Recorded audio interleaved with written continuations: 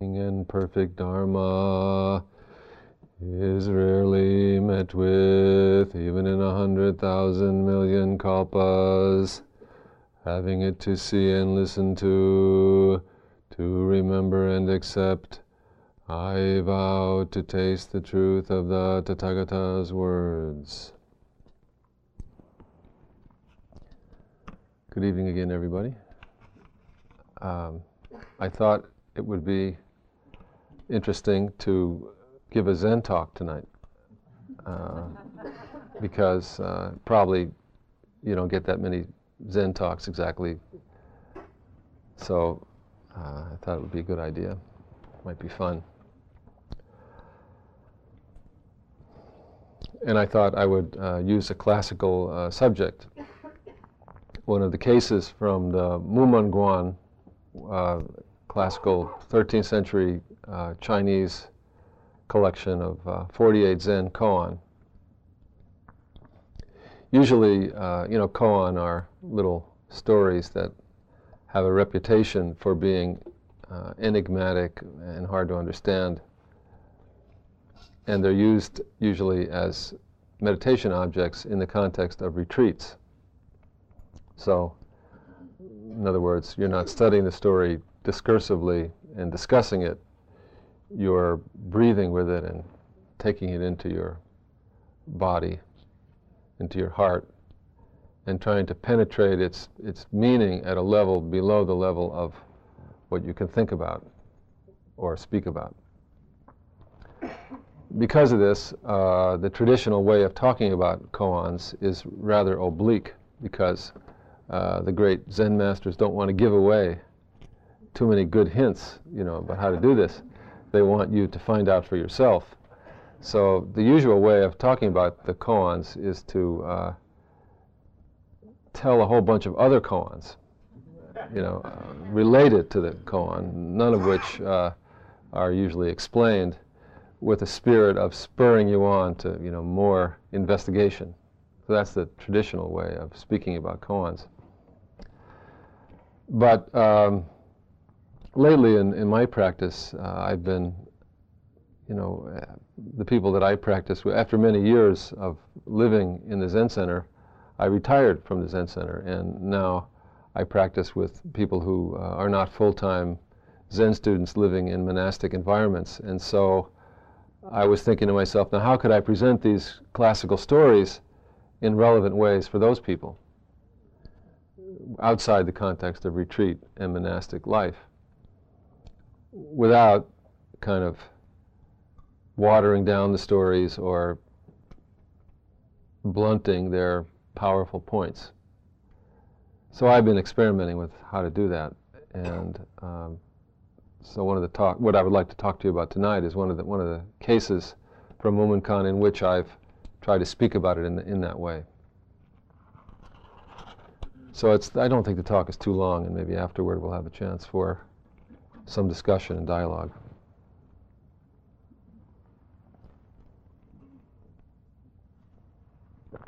So the Mumen Guan was, these 48 stories were collected by a Zen teacher by the name of Wumen. And the form of the text is, first there's the story, which is usually, but not always, pretty brief. And then there's a short comment by Zen master Wumen. And then Wumen writes a poem for each of the 48 cases. So the text consists of this little story, the prose commentary by Wumen, and the poem. And then you comment on these things. So that's the traditional Zen way of giving a talk, is you read the case formally and the commentary and the poem, and then you make your own comments. So this is Mumen Guan, case 43. The name of the case is Shoushan's Short Bamboo Staff. Here's the case. Shoushan held up his short bamboo staff before the assembly and said, "Call this a staff? and you're entangled. Don't call it a staff and you're ignorant. What do you call it? You see where the reputation comes from. And Wumen's, so that's the case, that's the story. Wumen's comment on the story is, call it a staff and you're entangled. Don't call it a staff and you're ignorant. Using words won't cut it. Not using words won't cut it. Speak up, speak up. So that's Master Wumen's illuminating comment on the case. And Wumen's verse is this: holding up a staff, giving life, taking life. When entangling and ignoring mutually entangle and ignore, even Buddhas and ancestors beg for their lives. Extreme Zen language, but commonplace. It's the way that these old Chinese Zen guys talked. So that's my subject for tonight, to speak about this case and the comment and the verse. It's about language. Whoever thinks about how our minds are conditioned by the language that we use and how the world that we live in is made of that language that we use to speak to ourselves. That's life for us, life as we find it.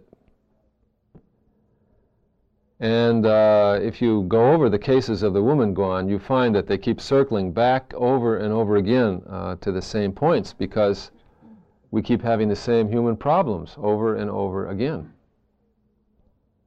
We get mad at ourselves for being so stupid, and then we resolve to improve.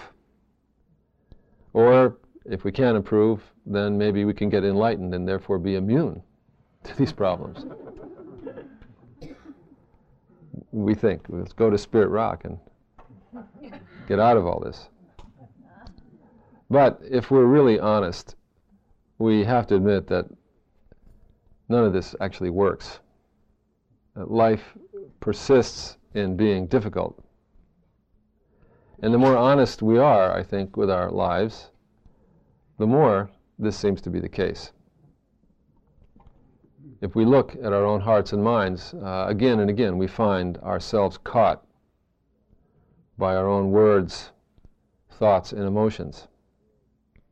So then maybe we say, all right then, I'm going to be detached. No more getting caught like that again. No more getting involved. No more getting drawn in again. But we just can't help it. Involvement is inevitable, one way or the other, no matter what we think. It's impossible to be detached, because life draws you forward again and again, and every time you get entangled. So Shoushan's staff is not just a staff, and the problem that he's posing is not just a philosophical problem. Shoushan's short staff is whatever appears in the middle of our lives. Our ambition, our emotion, our comfort, our love, our well-being, our identity. As soon as we identify it, name it, believe, however subtly and unconsciously, in the absolute validity of our definition, we're caught. So easy for us to be afraid, so easy for us to be feeling threatened when we're caught. And when we get caught, we fight. We're thrashing around in our misery, losing the ease and acceptance we crave, and know that we can feel in our lives, but we're just not feeling it when we're caught.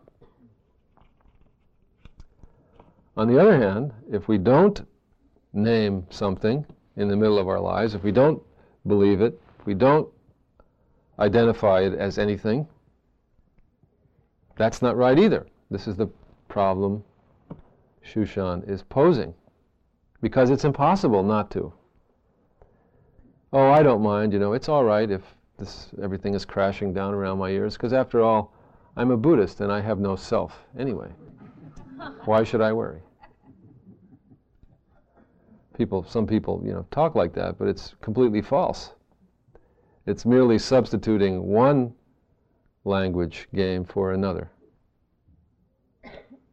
No, as long as we're walking up and down on this earth, in this body, and as long as we're opening up our mouth and speaking,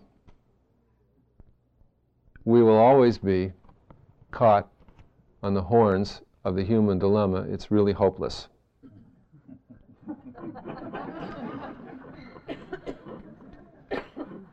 How are we going to take care and to care about our lives completely without being twisted out of shape by our caring? Or, on the other hand, thinking that we can live without caring. This is the problem. This is a big problem. And this is the problem that Shoushan is talking about when he talks about his staff. And no words can cut through this problem. In other words, no ideologies, no beliefs, no ideas that we can hold in our minds are going to help us with this problem. And avoiding words and ideas and thoughts and ideologies won't work either, because we can't ever, as long as we have consciousness whose very mode is discrimination and difference, be beyond belief or ideology. So what are we going to do? This is what Shoushan holds up in front of the assembly when he holds up his staff. It's a really serious question, which we go through our lives not realizing that that's the question. We think we can fix it this way, we can fix it that way, we can do this, we can do that, and actually, if we're honest, like I said, none of it really and truly works. It is a stark and tenacious problem. I'm sorry to be telling you this, but there you go. I mean, it's really the truth. I'm sorry. I guess I should be saying, oh no, this will work, this will be fine. But no, it's a big problem being a human being. It's a problem every day. It's a problem every minute. The truth is, life is impossible. Several older members of the audience are nodding their heads wisely and knowing how true this is. Those of you who are younger are still hoping. But no. Give up hope. Life really is impossible. There is no way to get it right. There's no way you're going to perfect your life. There's no way you're going to be on the mark with your life. In fact, being off the mark seems to be the essential nature of being alive. Being off balance, constantly in the midst of falling, and just catching yourself at the last minute and then falling again. That seems to be what life is. So the idea that we're going to solve this problem, that we're going to come up with the answer that is going to make Shoushan smile approvingly, which he never would do, because being a good old-fashioned Zen master, whatever we say or do, he'll still give us 40 blows with his stick. So we should give up that idea. Instead, so in other words, it's not a matter of figuring this thing out. It's instead a matter of standing up and acting as we have to act, because we're alive, in the middle of an impossible situation. Knowing exactly how impossible it is, and coming forth with full commitment and joy. That's the way we have to live. If we don't know the situation we're actually in, we'll be trying all sorts of things that will never work. When we know how dire a situation we're actually in, then we can come forward with some decisiveness and joy, knowing what's going on. So one example, to try to make some illustrations of this. This war that we have going on in Iraq, which still continues, you're all aware of it and thinking about it, I'm sure. Before the war happened, there was a lot of discussion about the war. Many people spoke out and wrote, including myself. Some time ago, I read an op-ed piece in the New York Times. The title of the op-ed piece was, "I Said That?" That was the title of the piece. I said that? And in this op-ed piece, the author admitted, embarrassedly, that what he had previously said about the war had turned out to have been wrong. His predictions and so on had been wrong.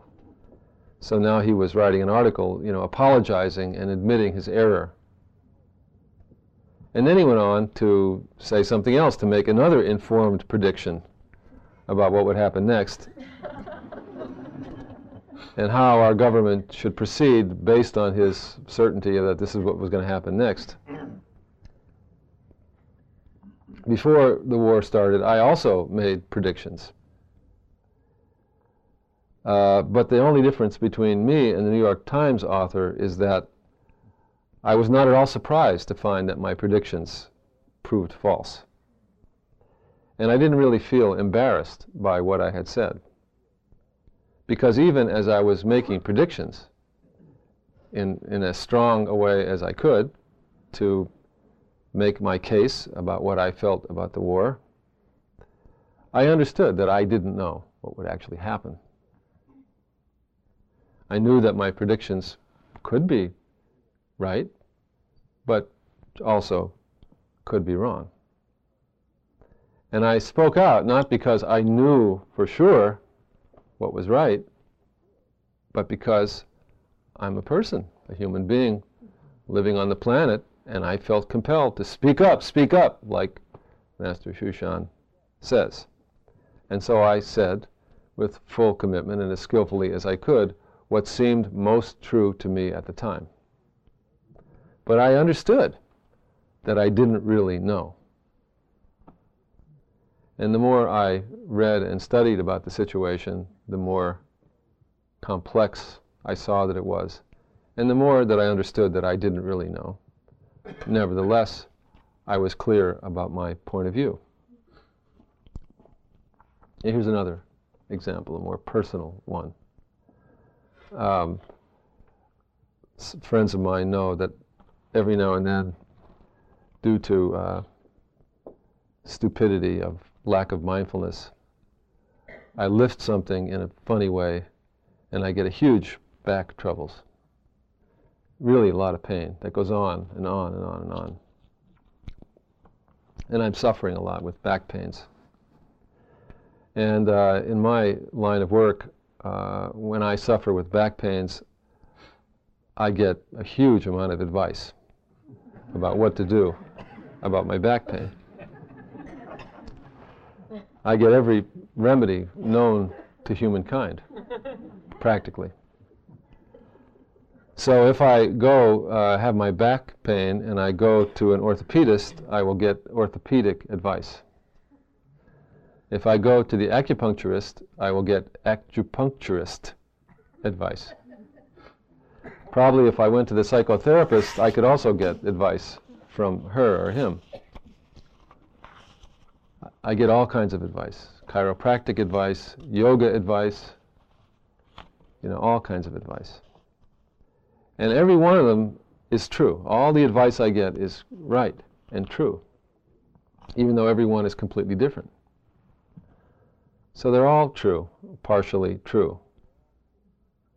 And it gets a little confusing, And here I am, suffering with back pain, and I have to figure out what to do. So I do something. Do I know it's the right thing to do? Not really. But I do something, and I have to commit myself to what I'm doing when I'm doing it. But I understand. I don't really know. And I also know probably no one really knows. Everybody knows something, but probably no one really knows exactly what it is. And I have to fumble around until it gets better. Knowing that, I really don't get disappointed or upset about how things turn out, because I know that I don't know how it'll turn out. And if I do get upset, I realize, what a dummy. Now I have two problems, a back problem, and now I'm upset. That's not helping my back problem. So this is, all of us. This is how we all live. We don't really know what's going on with our personal lives, with the world we live in. We actually don't really know. Does that sound terrible to you, that we don't really know? Wouldn't you like to know exactly what's going on, what really should be done about Iraq, what really should be done about your back pain, so that you could have a certainty that you could operate on, so that you could have a solution that you could really believe in because you absolutely knew that it was correct? Do you find it uncomfortable, not knowing? Well, I'm sorry if you do. Actually, I find it rather comforting not knowing what's going on and being forced to trust my responses completely, to do my best on every occasion, of course, willing to adjust if the next moment the situation is different. This might seem to you to be a shaky way to proceed in life, but to me, it's the best way to proceed. If you keep your eyes and ears open, and the only way to really have your eyes and ears open is to be ready to hear a truth at any moment that you never heard before, which might just be the truth that you need for right now. If you can keep your eyes and ears open in that way, then you can always trust life to give you what you need when you need it. You don't have to have it figured out. You don't have to know everything.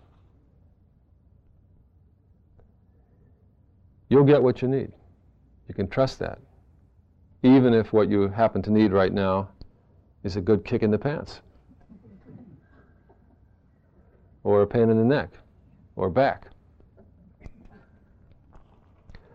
There's a great story in the Jewish tradition. Maybe some of you know this story. Before there were human beings, God was deciding whether or not he should or she should create human beings. So God took a vote, being a good democratic God. So in this vote, the score was tied 2-2. Love felt that it would be a really worthwhile thing to create human beings because they would love one another with a beautiful love.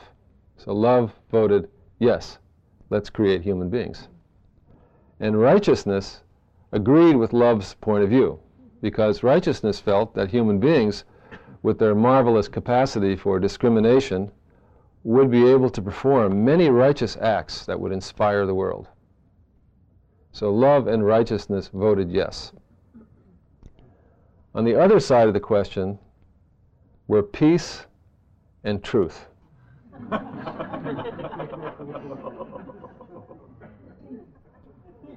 Peace felt sure that the creation of human beings would be a disaster all the way around. Peace thought that, everything was very peaceful before the creation of human beings, but as soon as human beings would be created, the peace of the world would be shattered by the cacophony of the human voices contending with one another on and on until eventually war would break out. So peace voted no, absolutely not. Truth also voted no. The troublesome, self-centered, and blind as they were, how would human beings ever see the truth? This was truth's point of view. So God noted that it was a tie, 2-2. So being the wise and powerful God that God is, God picked up truth and hurled it out of the heavens. The truth shot through space and landed on Earth, shattering into 1,000,000 pieces. Now the score was 2-1, and God went ahead and created human beings.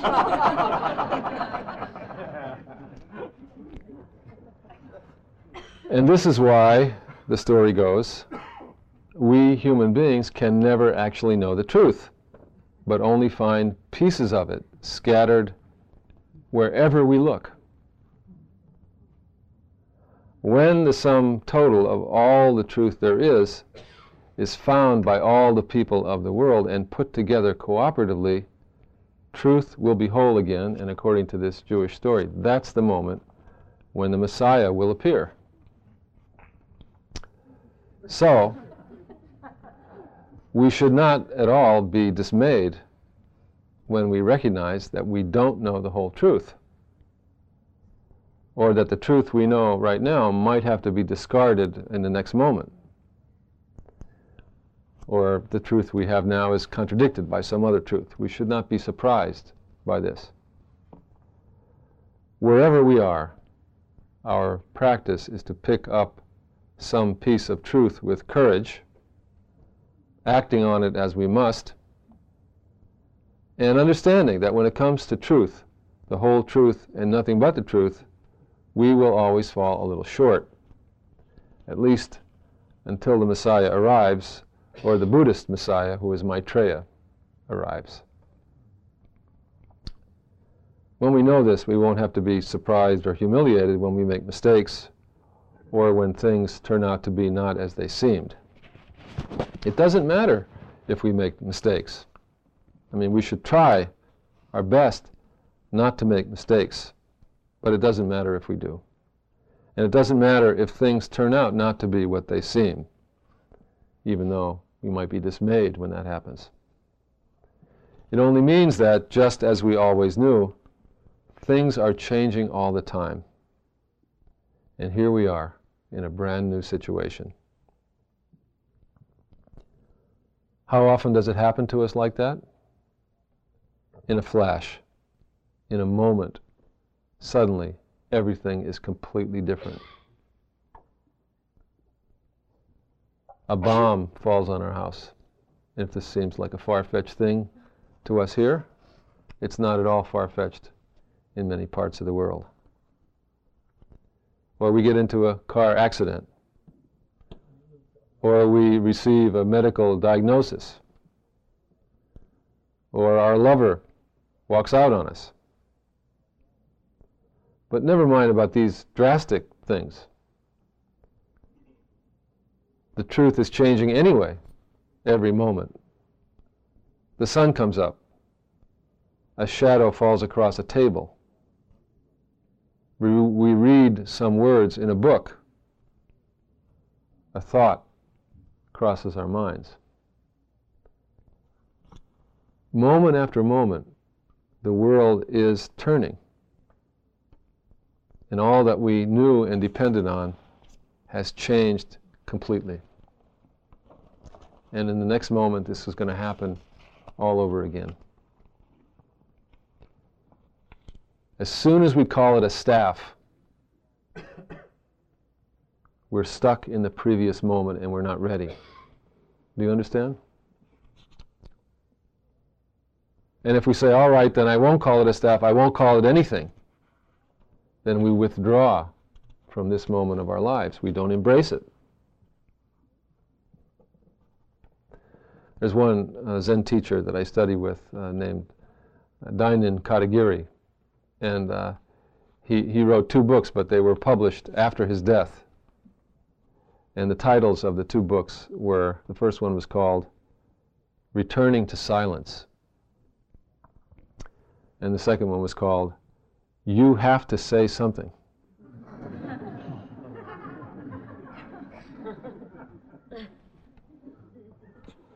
So none of us can avoid these 2 mistakes.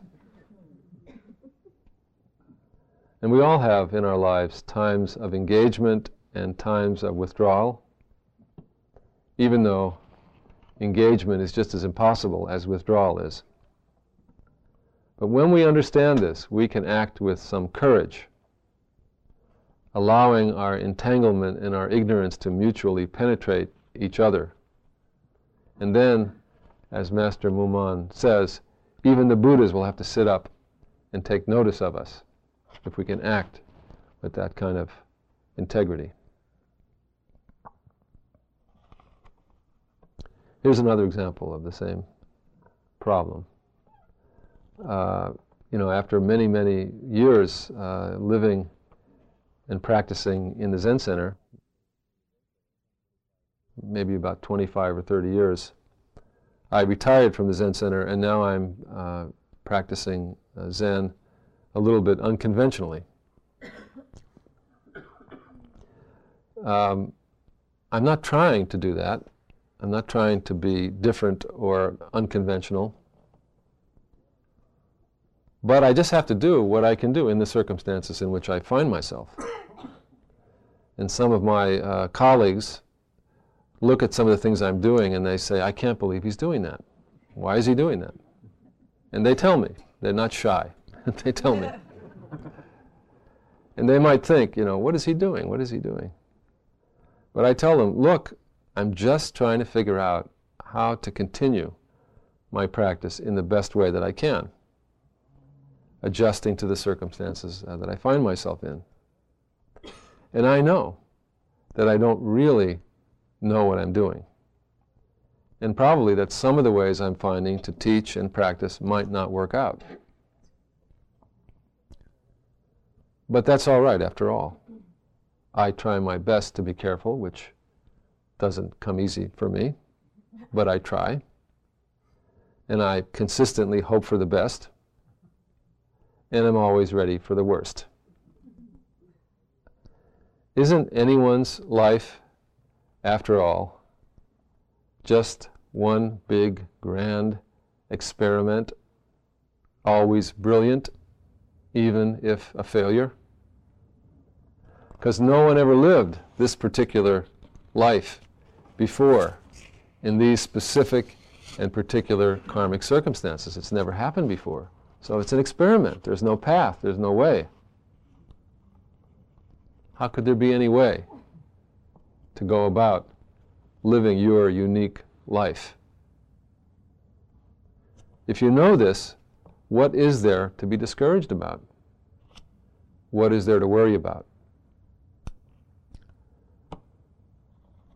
Something of this is expressed in another poem written by another Zen master on this case. This poem says, "Had I been there when he said, 'What do you call it?' I would have whistled a few times and watched old Shoushan crumble and melt." Because he saw through that problem. He accepted the problem and whistled his way through it. You see? Showing Shoushan that I'm not afraid of this human dilemma. I go forward anyway. I understand. Here's another commentary poem on the case. Reviling others is reviling yourself. Anger at others is anger at yourself. Be wary of this. Be careful. What comes from you returns to you. Can such a simple, one-dimensional, moral or psychological axiom really be true? And even if it were true, what does it have to do with Shoushan's staff? Quite a lot, it seems to me. When we recognize that we never know truth, and that all our thoughts and ideas are just that, thoughts and ideas passing through our minds. And that's what the world is too. Because the world can only appear to us as thoughts and ideas and experiences passing through our minds. When we live this way and understand this way, then we're free to really take care of ourselves, free to recognize our own responsibility for our lives and for the world. And we're free to be radically kind. We're free to actually, really love. No one else is ever to blame for our problems. Even if we have been wronged in 1,000 ways, as so many of us in this world have been, by people who probably really don't know what they're doing, and maybe themselves were wronged and confused in their lives, even if we have been victims like this. This is an unimportant thing when it comes to really finding some happiness, really penetrating the reality of our lives. I have a close friend and colleague who has a really terrible and serious degenerative illness that attacks not only his body but also his mind. And he's literally falling apart day by day. Not that this is not also happening to you and I. We are also literally falling apart little by little, day by day, except in our case it's less noticeable than it is in his. For him it's quite noticeable. You would think that of all the people in this world, he would be the one who has the right to be miserable and bitter. But he's not. Instead of bitterness and blame, he experiences a great deal of happiness and freedom. The other day he said to me, everything is just happening. Parts and pieces of a world fluttering around.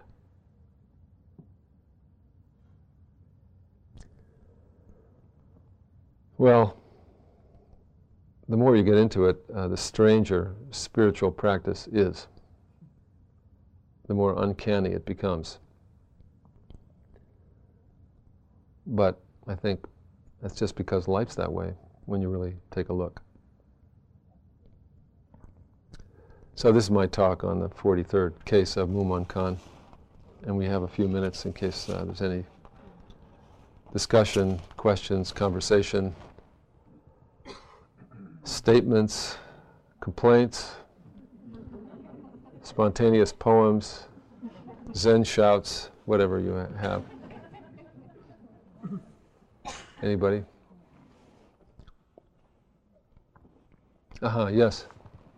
When your teacher said that you must speak, that you must say something. Mm-hmm. I heard an interview tonight of a man who's going to be put to death in San Quentin on, I think, the 10th. Yeah. Did you hear that? I didn't hear the interview, but I know of the story, yeah. Well, as a spiritual person or a person who's practicing a spiritual art form, or whatever we call this practice,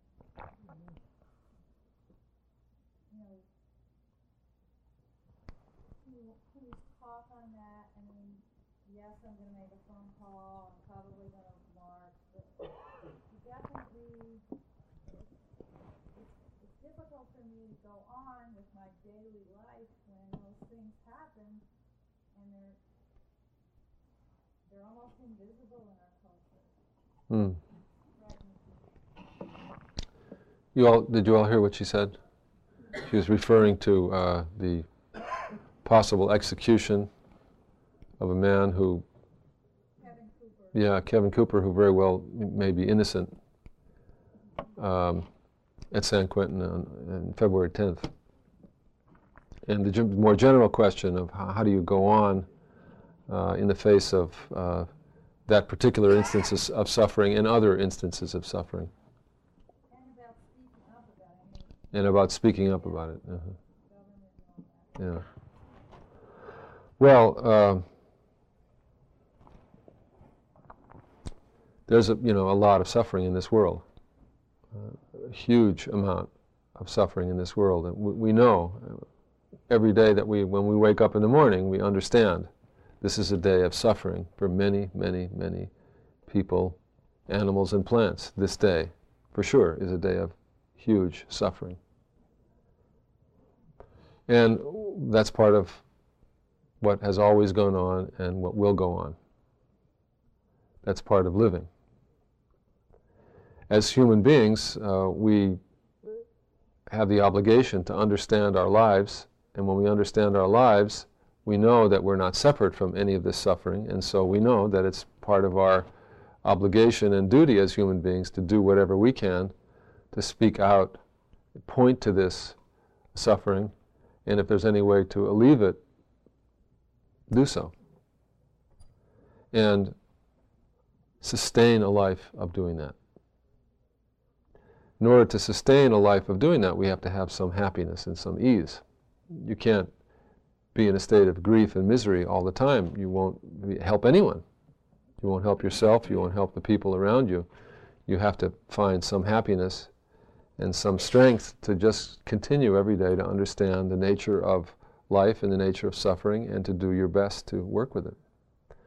And I myself have found that to continue my practice and continue my practice with others in community is a huge support and help for that. It really helps to sustain that ongoing work. We don't think that work will be finished in 1 year or 5 years or 10 years or even at the end of our life, however old we are.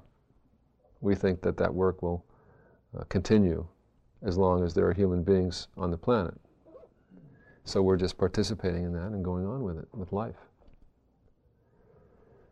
If we find ourselves so overwhelmed with grief that we can't go forward, we need to take care of ourselves, take a break, take a rest, get some help. But really, if we're overcome with grief and we're not able to go on with courage and a good spirit, then we really don't understand the nature of suffering yet. When we really understand the nature of suffering, then we can go on with a good spirit and with courage and cheerfulness without shortchanging how much suffering there is one bit. So that's a tall order, I admit.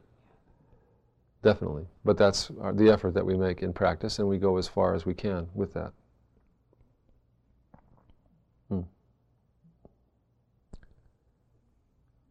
Yes? So can you just choose to be happy in a situation like that when there's that suffering around? Do you have a choice of being overwhelmed or being joyful about it? Can you just bring it up if you want to be? Well, happiness isn't singing and dancing all the time, right? Sometimes when there's sorrow and sadness, there's also happiness. There's also some feeling of embracing life, not despairing.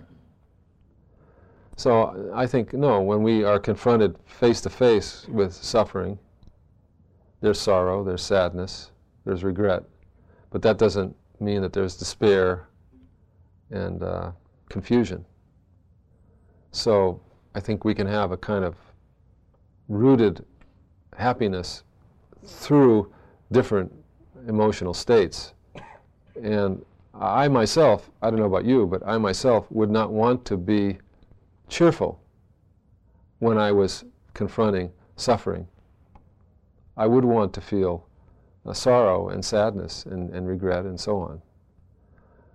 I also would not want to feel despair, that I couldn't go through my life, that I couldn't in the next moment go on and experience a moment of joy. Suppose after I see a terrible suffering, I turn around and see, as what happens in life quite frequently, a friend with a new baby. Should I then say, oh, no, this is terrible, the world is really bad, somebody just was destroyed, and you have a baby? What are you doing, You think that's nice, having a baby? No, I would want to be able to turn to the person with the baby and have a delight, in that. And if the next moment I saw suffering in, I would want to feel, in other words, there can be happiness throughout all these states of mind, and because just as much suffering as there is, there's also that much joy. Because every day is a day of enormous suffering, and every day is a day of birth and new possibilities, every single day. So we have to see. That's what I meant when I said if you become despairing over suffering, you don't really understand the nature of suffering. Because the nature of suffering is that joy and suffering are inextricably intermingled. There's no suffering unless there's joy. There's no joy without suffering. That's why we're such a mess, because we think we can only have joy and not have any suffering, That's why we're so, unhappy. So, no, we have to accept and grieve over the suffering and then let go and experience joy when it's there. And that's what it takes for us to sustain a human life, with our feet on the ground. And as you said, I'm not saying that this is something we can just decide to do. I heard this talk, so from now on, that's how it's going to be for me. No, I don't think that's realistic. But I do think that faithful practice over time does, little by little, bring us to this point. I do think that that's true. So there is something that we can do about it, but not like a solution to a problem, like I'm going to make this happen by doing the following things. What's the matter? I don't feel that way. What happened? What went wrong? It's not like that. It's more like you devote yourself to your spiritual practice with some seriousness and some continuity and some support and some, spiritual practice. You need a community. You need some good teaching. You need some effort on your own part. You need to be very honest with yourself and all these things. Spiritual practice is not something that you do on Sunday or Monday night or something like that, Spiritual practice is something that you do all the time. And when you do that, then I think little by little you have a viewpoint that can sustain and understand these things and live them, little by little. So no, it's not just a matter of deciding that this is a good idea, so from now on I'm going to be that way. Wouldn't it be nice, though? Yes? I'm wondering how you decided to become a Zen monk, and if you've ever regretted that decision, or if you have doubts about it. Well, it was purely an accident and a mistake. It was not something that I ever set out to do, and when I first realized that I was going to become ordained as a Zen priest, I was dismayed at the thought. But I got over it, and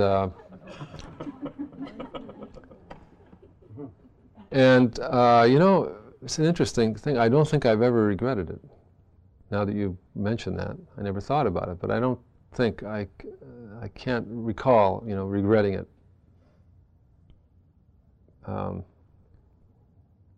And you may say, well, why, if it was an accident, a mistake, and you were dismayed by it, why did you do it? Somebody might ask that question.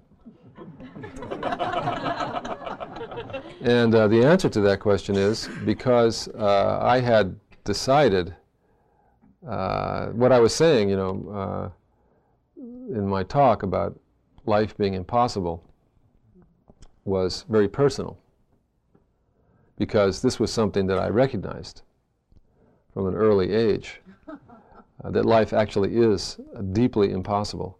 And what are all these people running around thinking? To me, that was how I looked at the world. So that's why I had a very strong motivation to continue my practice. And the reason I went ahead and was ordained as a Zen priest is because I had decided that I was going to continue my practice until my heart was at rest, and whatever it took. And if it took doing this dismaying thing, then I was going to do it, if that's what was required, and for me, that's the way it shaped up. So even though it was not my favorite idea, I did it because it was sort of basically a requirement for me to continue practicing Zen full time.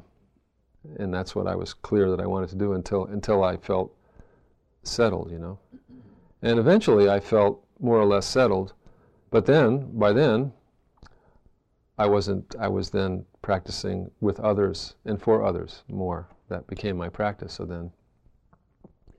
But one of these days, I might disappear to Tahiti or something. You know what I mean? Like, what happened to him? We don't know. He's gone. We have no idea where he is. He left his empty robe behind and he's disappeared. So you never know.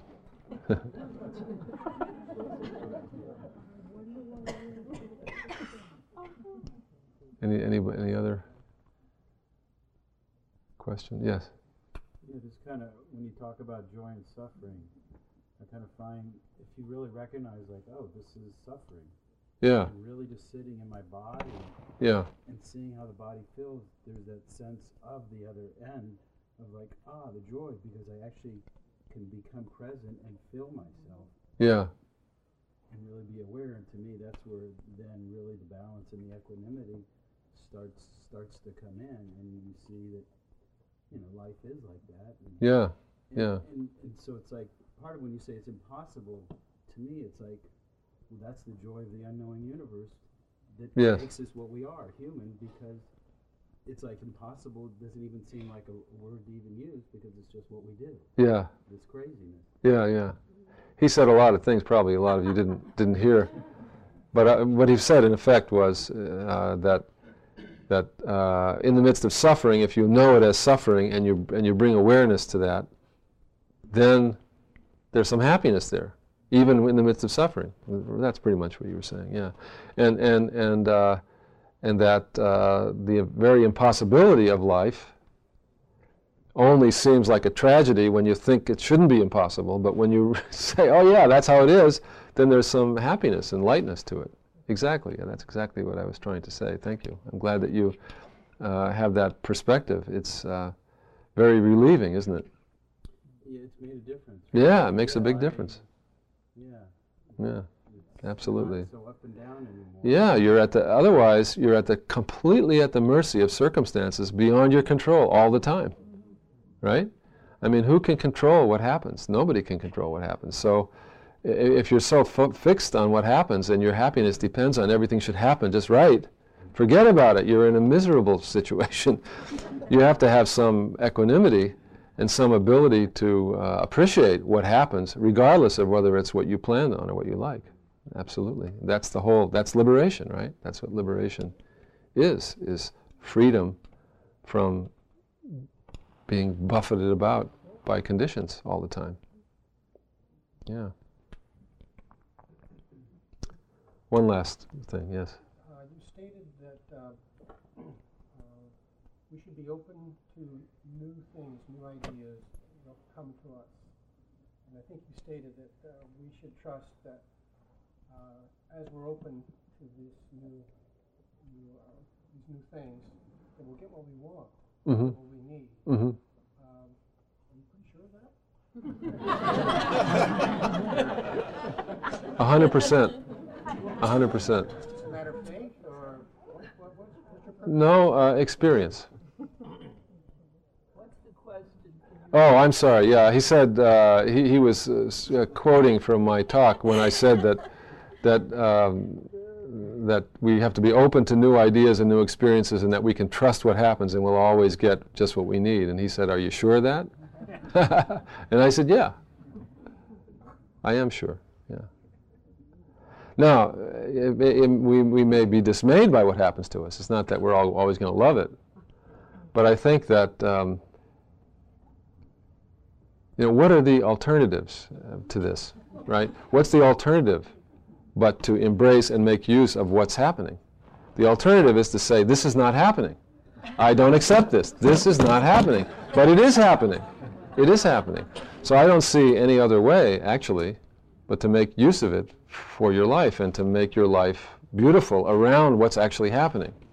Because as we all know, I'm sure everybody in the room here knows somebody who has had things happen in their life that they said, this is not happening, I will not go along with this, and became then frozen and embittered in their lives from that day on. Maybe this is true of some of us here, I don't know. So that can happen. So I think there really is, it's the way I look at things, really no alternative to that. Now that doesn't mean we go around saying, isn't it wonderful? Look, a war started. Fantastic. That's just what we needed. Oh, look, bombs are falling on the house. This is terrific. This is exactly what I needed to wake me out of my stupor. Oh, I'm being robbed on the street at gunpoint. Fantastic. I really like you, Mr. Gun-toting fellow shooting me with the gun, because this is exactly what I needed. I don't mean that that's a kind of like, naive, ridiculous point of view. No, when the guy shows up with the gun, you don't like it, and I don't like it. But I have to cooperate with that reality and find a way to make it into my path, whatever it is, through whatever emotions I may have in relation to it. So I didn't mean to say something that sounded as simple-minded as it seems. It's not so simple-minded. But I do think it's true, and I think it's true 100% of the time. I have talked to so many people, who, in the face of disaster, have said to me eventually, that disaster, rotten as it was, and as much as I grieved over it, turned out to be really something that made my life bigger and wider and more beautiful. Many, many people that I've spoken to who have said that. Not everybody says that, of course. But I think if your spiritual practice, you bring it to bear in those times in your life, you will say that eventually. It happens eventually. Well, the time is up.